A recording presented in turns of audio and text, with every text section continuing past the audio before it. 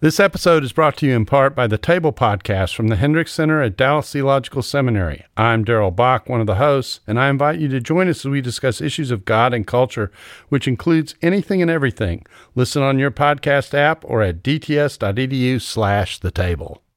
Hello, this is Russell Moore. Welcome to my new podcast, and this is the first episode of our study that we're taking through the book of Genesis, which I'm calling First Word, the book of Genesis and the Kingdom of Christ.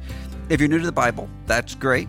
If you want to follow along with the Scripture, we're going to start with a very short portion of the Scripture this time, but we'll have longer portions later on. But for today, just find Genesis chapter 1 in your search engine, or if you have a physical copy, even better. Turn to literally the first page of text, and you'll have Genesis chapter 1, starting with verse 1. And let's go ahead and read that short section together, which says, under the inspiration of the Holy Spirit, "In the beginning, God created the heavens and the earth. The earth was without form and void, and darkness was over the face of the deep. And the Spirit of God was hovering over the waters.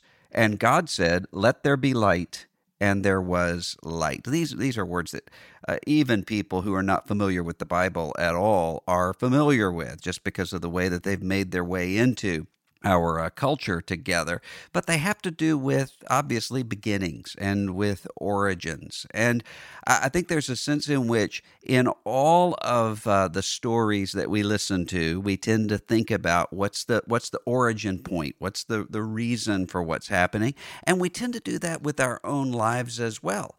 I remember one time I ran into somebody in Washington who was also from the same rough area that I'm from the same county or two over, but in coastal Mississippi. And we were talking, and I heard somebody that I work with saying on the phone to someone else, "He's going to be late. He's found another Gulf Coast Mississippian," and so they're going through who's related to who and what have you.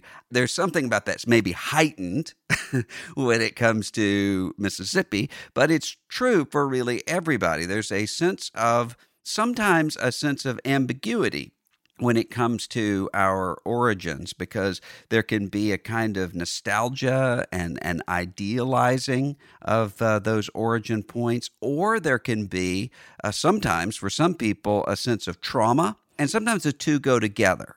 Sometimes even the sense of nostalgia, of looking backward at where one started, there can be a sense of loss in the sense that everything goes away. I sometimes will go back to places that I remembered going to when I was a kid, and they're gone because of a hurricane, or because the store that used to sell the snowballs in the summer shut down, or something else. And there's a sense of longing and a sense of loss, along with a sense of joy at remembering things. Well, the book of Genesis has both of those things, origin and trauma, joy and loss, and starts off the biblical story that way. And if you'll notice, as we're moving through Genesis, one of the things that you'll find is that there are unresolved questions that Genesis leaves to a certain degree unresolved. And so Genesis is very different from, there are a lot of people who want to compare Genesis to the pagan creation myths. And there certainly is an answer from Genesis to those pagan creation myths, and contrasting with a lot of those false stories. But Genesis is very different in lots of ways. But one of those ways is there is a sense of genuine mystery and tension and unresolved questions that are here in the text. And that's intentional, you'll see later on in the Bible. So you have, for instance, at the very beginning, we're going to talk about later on how God says all things are put under your feet to humanity, to the man and the woman. And as the book of Hebrews will say later on in the New Testament, but we don't see all things under our feet. We're people who are at the whim of nature in all sorts of ways. And maybe you and I are especially attuned to that right now. As I'm recording this, I'm hidden in a lair here in my house, as most of the world is under some form of quarantine or social distancing because of a virus that we don't have a ready cure to simply do away with. And so we're reminded of the fact that nature is powerful over us. We don't have all things yet under our feet. That's an unresolved question in Genesis. Or the promise that's being made to Abraham: I will give you this land, and you will have descendants that are as many as the stars and many as the grains of sand. And yet the book of Genesis ends, you'll notice, with Joseph dying and making arrangements for his bones in Egypt, outside of the land of promise. So there are all sorts of these tension points and mysteries and unresolved questions that are resolved later on in the biblical story. So as we start this look into Genesis, a couple of things that I think are important for us to note. First of all is that I believe, along with Jesus, that this is a truthful account, and it's a truthful account that does not answer all of the questions that we pose to it, because it's, again, posing some questions that are only going to be answered in the light of Christ and then in the light of eternity. But it gives us the sorts of questions to ask. So sometimes when we come to Genesis, especially 1 through 11, one of the things that people will want to do is to spend a lot of time talking about, well, how do these passages fit with the insights that we know about science or astrophysics or earth history or anthropology or what have you, whether either to fit them together or to contradict them. And that's not what we're going to be spending a lot of time talking about here. I think there are a lot of good questions there. They're answered elsewhere. But I think the questions that we need to tackle here are going to be the questions that the text itself raises. And again, a lot of that is not answered and intentionally not answered. So if you think about what God is doing in telling you that He created the cosmos and something of why He created the cosmos that's going to be answered more specifically later on, there's a good deal of that He is holding back from us in order to elicit a sense of limitedness of humanity, a sense of awe and of reverence. So if you think of, for instance, the ending of the book of Job, after everything that Job has been through, and only a little bit, Job doesn't even see and know what we can see as the readers of the text about what's taking place in the heavenly council, for instance, in that conversation between God and Satan. But at the end of it, when Job is crying out to God, God points him to his creation, to nature, but He does so in a way that points both to what can be seen and also to what is a mystery. Where were you when I laid the foundations? Can you count the stars? Can you answer all of these questions? And the ultimate answer is no, I put my hand over my mouth. In the same way, the Scripture gives us some revelation and enough revelation that we need to know the end part of the story. But at the same time says, no one knows the day or the hour in which the Son of Man comes. And if anyone tells you that he or she does, that person's lying. If someone says to you, here is the Christ or there is the Christ, no, you'll know when the Christ comes. So there's a good deal of mystery that is embedded within the revelation. What we know is that God has given to us a truthful account that is truthful in every category of truth. And we also know that it's not just that we don't have all of the questions we might ask in some biblical accounts, although we can, some of those things that we don't know about, we can speculate and argue and wrestle with them and so forth. But that's true not only with the text of the Bible, that's true with everything. God has created a universe in which there are so many mysterious questions, even when it comes to science itself. What is time? How does time relate to space? What is dark matter that scientists are saying make up most of the created order around us, or as they might put it, the natural order around us? We don't know. We don't know all the answers to those things. And even more than that, there are some things that we don't even know the questions to ask yet. And I think a lot of that is true in what's happening here in Genesis. There are things revealed in Genesis, such as, for instance, that God created humanity as male and female. And from the very beginning, God created the male and the female to be one flesh. So talking about the foundations of marriage. But it's only in Ephesians 5 that we find out why God is doing that as a picture of Christ and the church. What the scripture is doing, though, is giving to us this revelation from the very beginning of the text of God. And specifically, notice those words, in the beginning, God created. Now, I think that is crucially important for everything else that we're going to encounter in the Bible. And one of the reasons it's so important is because what the Bible is affirming here is that God is not just a tribal God. So if we started only with the calling of Abraham later on in the book of Genesis, then there might be a temptation to say what various people have tried to say over the years. Well, God is God for Israel, and there are other gods for other peoples around the world.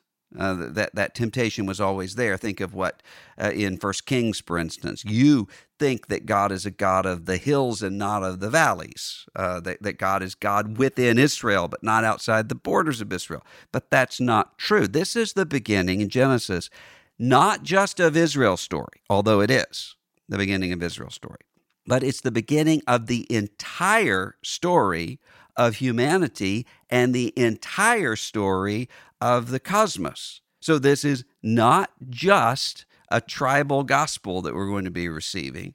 And that's why Paul, for instance, can preach in Athens in Acts chapter 17 and talk about the createdness of humanity and talk about what it is that we owe to a creator God. It's because of this. In the beginning, God created the heavens and the earth. And notice there's not a buildup here to describe God as a character. God is simply announced here. In the beginning, God is the one who is creating. That's a similar posture that the Bible takes elsewhere. Think of, for instance, Moses when he is encountering God in that bush that's on fire but not being consumed. And he says, well, when you send me to Pharaoh, who shall I say sent me? And God's response is simply to say, I am that which I am.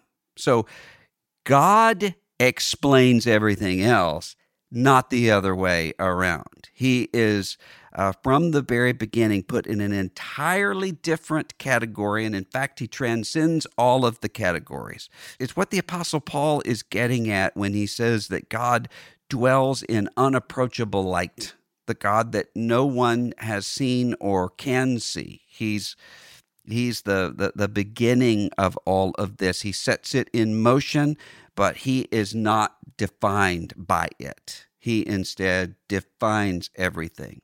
And so the other thing, though, that I think we need to see here, even in these opening verses of Genesis, is that we're seeing a plot line that is ultimately going to be resolved. And I don't just mean the plot line of the text. I mean the plot line of the universe itself. So you can start to see, even in these very early passages, some themes and some imagery that are going to come to a conclusion in Jesus. So if you think of, for instance, what Jesus is doing when he's after the resurrection and he's on the road to Emmaus and he's talking to some of his followers, and he shows them, he opens up the scripture to them as to how all of the scripture points to him. What the Apostle Paul will talk about later when he says all the promises of God find their yes in him, in Jesus. The whole cosmic story, though, it's not just each verse of Scripture finds its centering point in Jesus. It's that everything does. That's what Paul's revealing in Colossians chapter 1, for instance, when he says it's through him and for him everything is made. John 1 says a similar thing. Hebrews 1 says a similar thing. All things are made through him, and he is the heir of all things. And it's that mystery of Christ, Ephesians chapter 1, that everything is summed up in him, and he is the one who receives everything. So everything is created for him.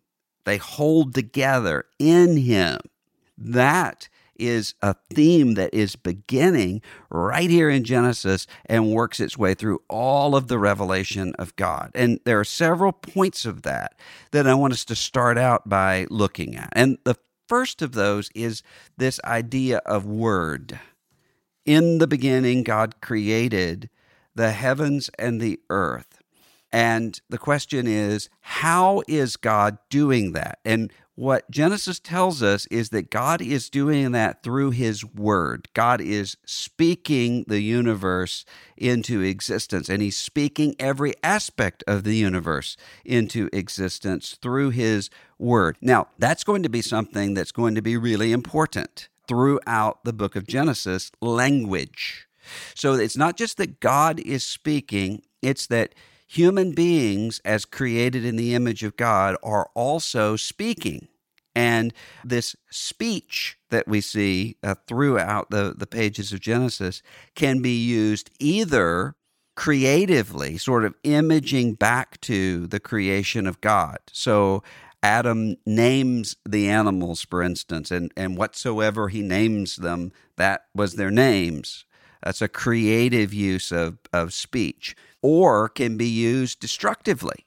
So when the serpent in Genesis 3, for instance, uses a word, uses speech in order to destroy, by speaking something that's not true, you shall not surely die, speaking some things that are partly true, but using them in a way that is meant to destroy.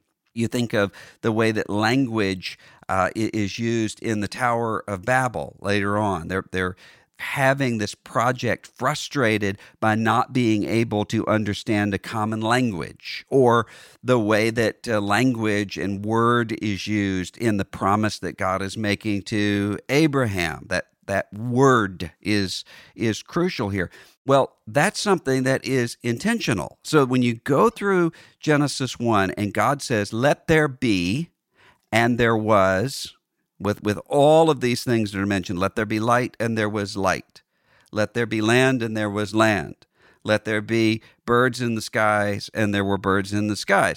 There's that the power of the word in creation is something that we are going to see explained more in John chapter 1 that uses this language. In the beginning was the Word.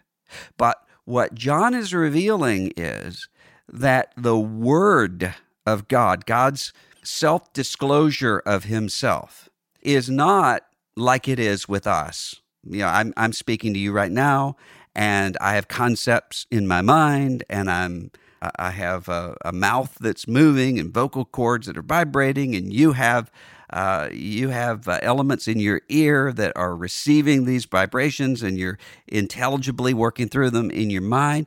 With God, in the beginning was the Word, and the Word was with God, and the Word was God. So there's an analogy there with the way that we communicate with one another, but there's not a one-to-one correspondence with that. What it shows us, though, is why word is so important. So if you think of, for instance, the way this shows up in the life of Jesus, Mark chapter 1 is an example. You have Jesus who is calling his disciples, and what the text shows us is that when Jesus comes up to Peter and James and John and the others, there is no negotiating a package here with them. He simply says, "Come follow me," and they follow him. He goes into that synagogue in Capernaum in Mark 1, and he is teaching, Mark says, as one with authority and not as one of the scribes. Later on, you will have Jesus speaking to the unclean spirits, and immediately they leave. Or when a boat is being threatened by the winds and the waves, and Jesus speaks and says, "Peace, be still." And the text says that the disciples say to themselves, "Who is this that he speaks and the winds and the waves obey him?" Or in one of my favorite passages in Luke 8, when he goes to the little child that has died, and the text says that the people who were gathered around laughed at him knowing that she was dead, because they're saying, "This is too late. Why are you going and acting like you're going to do some healing on her when she's dead?" Jesus speaks, "Child, arise," and she gets up. So what we see in terms of the way that we use words and the way that we are addressed by words, we're mimicking something that's part of the creation fabric of the universe, which is that the Word of God is what brings everything into existence. Through him was everything made, and that holds everything together, holds it all together, even right now. That's why our words are important in ways that we don't tend to think that they are, especially maybe right now in our kind of cultural moment where it's easy for people to use words really instrumentally. But Jesus doesn't allow us to do that, because Jesus says, "Let your yes be yes and your no be no." Well, why? Because what the Bible is saying is that the words have to correspond. There has to be a congruence between the words and who we actually are. That the intentions of the heart and the words that are spoken have to be congruent. They go together. So even in one of those really familiar passages in Romans, if you confess with the mouth Jesus is Lord, and believe in your heart that God has raised him from the dead, those two things go together with one another. And when they're out of sync, when we're using words in terms of lying, or we're using words in terms of manipulation, then we're not actually imaging the truth of who our Creator is. You can't separate those two things from one another, nor can you separate in terms of the Word of God, that personal Word of God that takes on flesh, is our Lord Jesus, from the Bible as the Word of God. That little children's song that many of us who grew up in the church learned, "Jesus loves me, this I know, for the Bible tells me so." Those two things go together. You receive the authority of the Bible, and the Bible points you to Jesus. At every point, you look to the authority of Jesus, and Jesus affirms the authority of the Bible. So God's not speaking different messages. God is speaking a coherent and congruent word that holds together. And that has everything to do then with how we operate and how we use words. So you think about the way the Apostle Paul talks about the fact that we are not peddlers of God's word. We don't use words as manipulative devices, but instead, with the open proclamation of the truth, we speak to one another's, we speak to consciences. Well, why? It's because of foundationally what we're seeing here in Genesis chapter 1. About the way that God is creating and holding together through his word. And what we see later on when we see the development of covenant, where For instance, with Noah and with Abraham, God's word, his saying this will happen, is as good as it happening. The voice of God causes things to happen. It's the devil who's a liar from the beginning, whose word is out of sync. And so we constantly have a temptation, as James tells us, for the tongue to be used in different ways, to be used in order to tear down or to self-protect. So think about where most lying comes from, where most gossip comes from. You're trying to do something with your words that is out of step with who God created you to be in Jesus Christ. So word is a big, big concept here. Another is light. And God said, let there be light. Now, when we talk about these days of creation, we're going to see that separation of light from darkness and land from sea and so forth. But I wanted to include light here because, again, as Christians, we have to see how Genesis 1 is explained to us in, for instance, John 1. And this idea of word and light together shows up there. Let there be light. First thing that God is speaking in that way. Now, why is that important?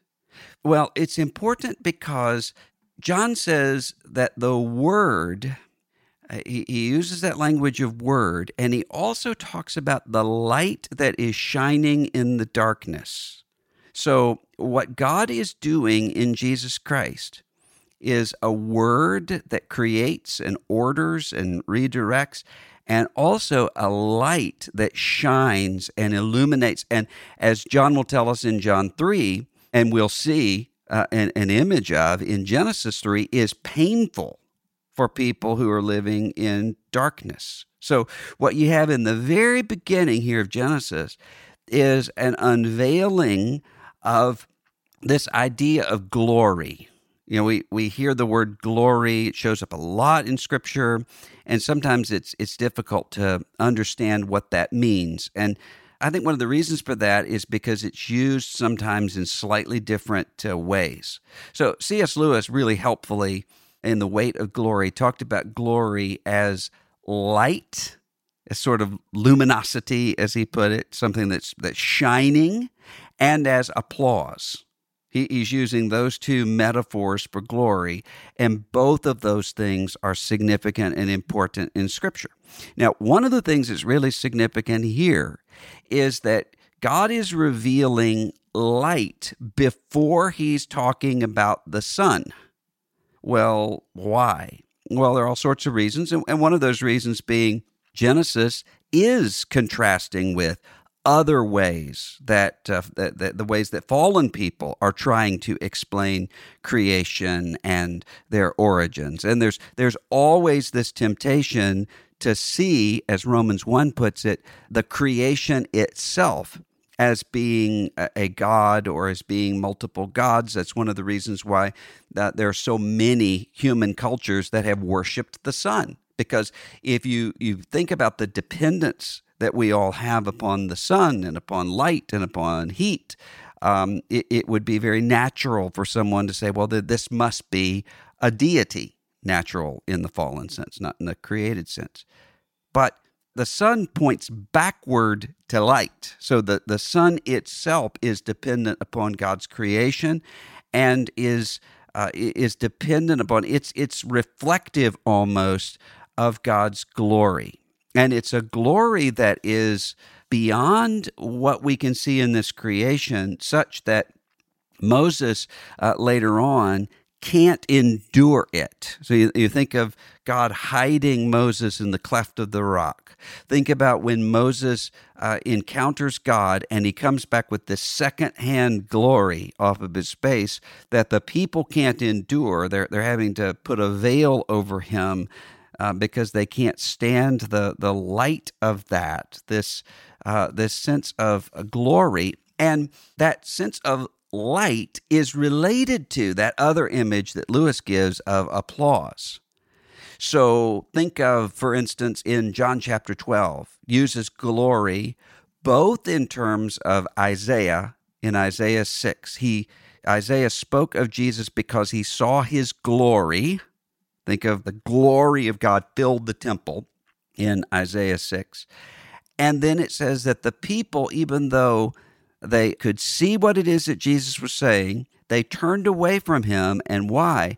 They didn't want to be put out of the synagogues, out of their tribes, because they loved the glory that came from man more than the glory that came from God. So light and applause together. I mean, we use the same sort of imagery all the time. You think about, you might say, somebody who wants a lot of attention, he always wants to be in the spotlight. Okay, well, that's the same sort of image of light and applause together in a twisted way. But everything that's twisted is reflecting off of something that is created to be good in some way or the other.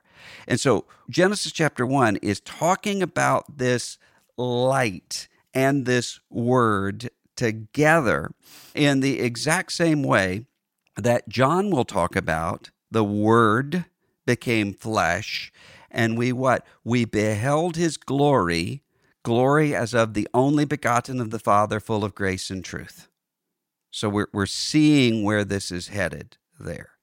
And another thing that we can see already here in Genesis, in these first 3 or 4 verses of Genesis, is the idea of presence. So when God is creating everything, in Genesis 1:2, it says that the earth was without form and void.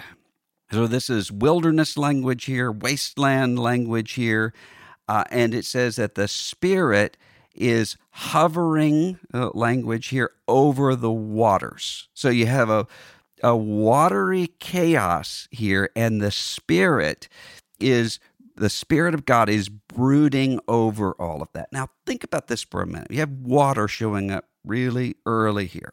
I'm somebody who grew up on a beach, grew up on the Gulf of Mexico, love the ocean. I feel most myself when I'm around, when I can smell salt in the air and see lighthouse and see the waters. But there's a sense in which, for most people, the idea of water, the idea of ocean, can bring either a sense of sort of awe and refreshing, or a sense of fear and of panic. So David Foster Wallace, the author, wrote this famous essay, "A Supposedly Fun Thing I'll Never Do Again." He's talking about a cruise. And he's talking about being on this cruise ship with all of these other people, and they're eating and dancing and drinking and eating and all the things that go on a cruise ship, while they're surrounded by the ocean, and that he has this sense of dread of the possibility of death. And he talks about how when he teaches his students Moby Dick, he says, "I want them to feel the same marrow-level dread of the oceanic that I've always felt, the intuition of the sea as the primordial nada, nothing, bottomless depths inhabited by cackling, tooth-studded things rising towards you at the rate that a feather falls," end quote. So the sense of the ocean as chaos, as scary, as can destroy you, as grave. But then there are other ways of thinking about the ocean. Father Zosima in Dostoevsky's Brothers Karamazov, for instance, says everything's like an ocean. And what he means by that is the connectedness and the flowing together of all sorts of actions upon one another. And there's a sense of ocean as life-giving, water as life-giving. Well, in reality, both are true. That's why people go to the water, whether they go to the beach or they go to the lake or they go to the pond near them. They go to water for this sense of calming and of relaxation. And there's a sense of fear at the possibility of drowning.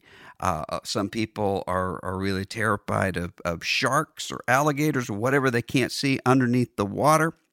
Well, both of those impulses are completely biblical, because the Bible speaks of water on the one hand as source of life Jesus will speak of himself as a fountain of living water.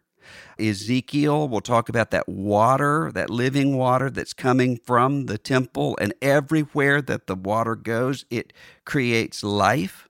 That's present there. And the scripture will speak of the sea in terms of Leviathan, the monster of chaos. Or think of in the book of Revelation, I saw a beast coming up out of the sea. Or in Revelation, I remember as a kid, because we had a lot of preachers who preached through Revelation a lot. And whenever we would get to the section on the new heavens and the new earth, and there was no more sea, I would always be really disappointed by that. Well, I live on the sea. This is who would want to live in a world without an ocean? But what Revelation is saying there is that there is no more of this chaotic judgment that is present there. The sort of imagery that we see with Jonah. Jonah is in a storm, nearly capsizing boat. He's thrown over into the water as almost a sacrifice, a pacifying of these pagan sailors.